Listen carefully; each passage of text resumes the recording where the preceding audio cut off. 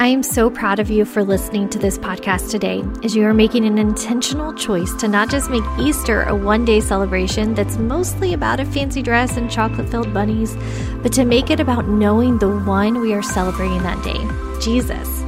Over the next 7 weeks, we will slow down the final days of Jesus' life. We will take a peek into each of these moments so that we can know Him better. I want to teach you some common Lent practices, Bible study, fasting, Lent candles, repentance, and prayer. I will guide you through implementing each of these. Help me spread the message by sharing it with your friends and family on social media, and also by clicking the button to text this episode to them. We both know all of us struggle with how to really focus on Jesus during Easter. And it's crazy because this should be the holiday we go all in for. But I get it, we've never been shown how. My friend, that all changes with this study. We are going to do this together. This Lent study is brought to you by Online Women's Bible Study. I would love for you to join our community as we are growing even more in God's Word. And I'm giving you a week free to try out being a member at onlinewomensbiblestudy.com. This will be automatically applied when you sign up today. This spring, we are studying the book of James, which is the perfect complement to this final day's Lent study, because it was one of the very first letters written to the first followers of Jesus. So as you are studying the final days of Jesus' life, you will see how the first followers lived it out. Don't forget to subscribe to this podcast so you don't miss a single episode. All right, let's get started with today's session. He is alive. If you haven't already, spend some time in prayer today. Praise God, repent of sins, ask for others and yourself, yield to God, then wait and listen. Happy Easter. He is risen. Today isn't awesome because you get Cadbury eggs again or get to finally show off that new dress you found. Today isn't awesome because of the people you will gather around your table or the church family you get to worship with. What occurs today is a miracle, the sweetest of gifts from our good Father. Today is a lot of reading, but try to take it in like it's the first time you've ever read it. Put yourself in the shoes of Jesus' followers as you read this story. They thought He was dead. We are going to read a little, then process a little, then repeat. Hang with me. Read in awe of what your Father has done. Read John 20, 1-10. John 20, 1-10. Early on the first day of the week, while it was still dark, Mary Magdalene went to the tomb and saw that the stone had been removed from the entrance. So she came running to Simon Peter and the other disciple, the one Jesus loved, and said, "They have taken the Lord out of the tomb, and we don't know where they have put Him." So Peter and the other disciple started for the tomb. Both were running, but the other disciple outran Peter and reached the tomb first. He bent over and looked in at the strips of linen lying there, but did not go in. Then Simon Peter came along behind him and went straight into the tomb. He saw the strips of linen lying there, as well as the cloth that had been wrapped around Jesus' head. The cloth was still lying in its place, separate from the linen. Finally, the other disciple who had reached the tomb first also went inside. He saw and believed. They still did not understand from Scripture that Jesus had to rise from the dead. Then the disciples went back to where they were staying. Question: who were the first ones to go to the tomb, and what do you know about them? Question: what did they discover? Question: what do you think they thought when they showed up? What would have been your first reaction? The grave was empty. Jesus was not there, but His grave clothes were, ruling out grave robbers or even Jesus' followers taking Him. I get a kick out of the fact that the clothes were folded. We don't know for sure who folded them or how the grave clothes came off Jesus. There are all kinds of theories, but they will remain theories until heaven. At some point between when the gravestone was rolled closed and this moment, we find ourselves. Just 2 days later, Jesus had risen. I wonder about this time often. How long did Jesus stay in the tomb? How long was He dead? How did those grave clothes get unraveled from Jesus? Who took the time to fold them? Why would they do that? How did the stone move? So many unknowns, and that's okay. We don't need to understand it all. It's part of God being God and us being man. We know only in part now, and that's good for us. Okay, let's keep going. The women, we presume women, even though though only Mary is named because she says we're still at the gravesite, even though Peter and John had gone home. Read John 20:11-18. Now Mary stood outside the tomb crying. As she wept, she bent over to look into the tomb, and she saw 2 angels in white seated where Jesus' body had been, one at the head and the other at the foot.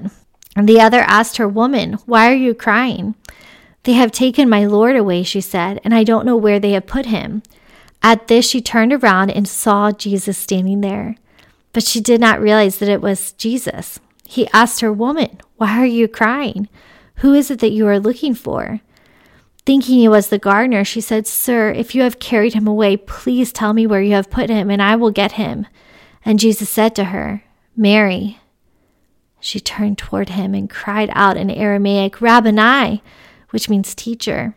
And Jesus said, "Do not hold on to me, for I have not yet ascended to the Father. Go instead to my brothers and tell them, I am ascending to my Father and your Father, and to my God and your God." Mary Magdalene went to the disciples with the news, "I've seen the Lord," and she told them that he had said these things to her. Question: what emotion did Mary have, and why do you think she expressed this?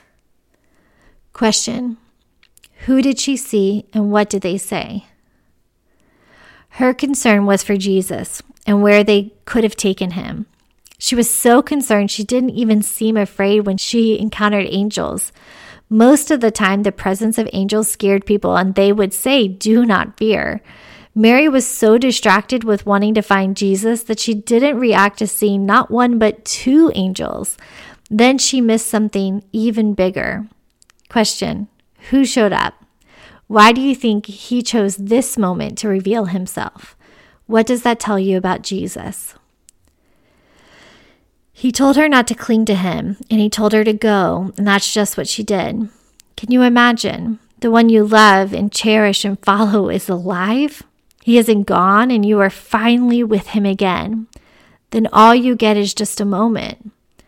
I don't know if I would have gone so quickly to tell the others. I would have wanted more time, not knowing what was going to happen. Prompt: read John 20, verse 19-23. John 20, verse 19-23. On the evening of the first day of the week, when the disciples were together, with the doors locked for fear of the Jewish leaders, Jesus came and stood among them and said, "Peace be with you." And after he said this, he showed them his hands and his side, and the disciples were overjoyed when they saw the Lord. Again, Jesus said, "Peace be with you. As the Father has sent me, I am sending you." And with that, he breathed on them and said, "Receive the Holy Spirit. If you forgive anyone's sins, their sins are forgiven. If you do not forgive them, they are not forgiven." Question: who did he appear to next, and where? Question: what did he say when he was with them? Prompt: read John 20, verses 24-29. John 20, verses 24-29. Now Thomas, also known as Didymus, one of the 12, was not with the disciples when Jesus came. So the other disciples told him, "We have seen the Lord." But he said to them, "Unless I see the nail marks in his hands and put my finger where the nails were and put my hand into his sides, I will not believe." A week later, his disciples were in the house again, and Thomas was with them. Though the doors were locked, Jesus came and stood among them and said, "Peace be with you." And then he said to Thomas, "Put your finger here. See my hands? Reach out your hand and put it into my side. Stop doubting and believe." Thomas said to him, "My Lord and my God." Then Jesus said to him, "Because you have seen me, you have believed. Blessed are those who have not seen and yet have believed." Question: who had yet to see Christ? What would make him believe? Question: how did Jesus prove himself? Question: what does this teach you about believing in God? The story continues even though our study ends here. Have more time or need something for tomorrow? Keep reading in John. You can read what final lessons Jesus gave his disciples in John 21. Flip to another gospel and read when he gave them a final charge in Matthew 28:16-20. Then continue on into Acts and read about his ascension in the first days of the early church. Prompt. Read Matthew 5, verse 14-16, and write out verse 14. Matthew 5, verses 14-16. You are the light of the world. A town built on a hill cannot be hidden. Neither do people light a lamp and put it under a bowl. Instead, they put it on a stand, and it gives light to everyone in the house. In the same way, let your light shine before others, that they may see your good deeds and glorify your Father in heaven. Light all 7 candles. We light all the candles now because Christ has risen. We light all the candles now to remind ourselves that Jesus himself called us the light of the world. It's our turn to show people, just as the early church did in Acts. It's our turn to carry on the message of the empty tomb. What is the message of the empty tomb? What does it mean for you? Easter is the only true story of redemption. Our sins were nailed with Jesus to the cross. They were the nails in his hands. He died so that we don't have to. What makes him so unlike any other God is that he rose again. The resurrection wasn't just to show his power, but to give us new life. The Bible often reminds us that, like Jesus, we let our old selves die. That we live a new whole life, not a double life, a new life. What we used to be is no longer. Our sin, our shame is no more. Jesus already paid that cost for you. Sure, sin still has consequences, but it doesn't bring condemnation. New life, new hope. Prompt. Thank God for what he has done for you. Marvel in his amazing work of raising Jesus and us. As we wrap up today, ask yourself, what should you do? How can you apply what you have heard today, James 1:22? And who should you tell? What is something you can share about today? And who should you share this with? My prayer for you is that you would feel like you know Jesus more as we work our way through his final days. His story is the reason we celebrate on Easter Sunday, because it's the thing that has totally changed our lives. I so hope this was encouraging to you. If it was, it would be so helpful if you would leave a review for this show. If it wasn't, well, you don't have to leave a review. Finally, please share this with your friends. We want to encourage as many people as we can with this free and super easy to do Lent study. And when you share about it on social media, be sure to use #HearersAndDoersPodcast and tag me at Becky Kaiser. As a reminder, if you are looking to grow in God's Word and community, you get a week free to try out being a member at onlinewomensbiblestudy.com. I'll see you tomorrow with another Final Days episode.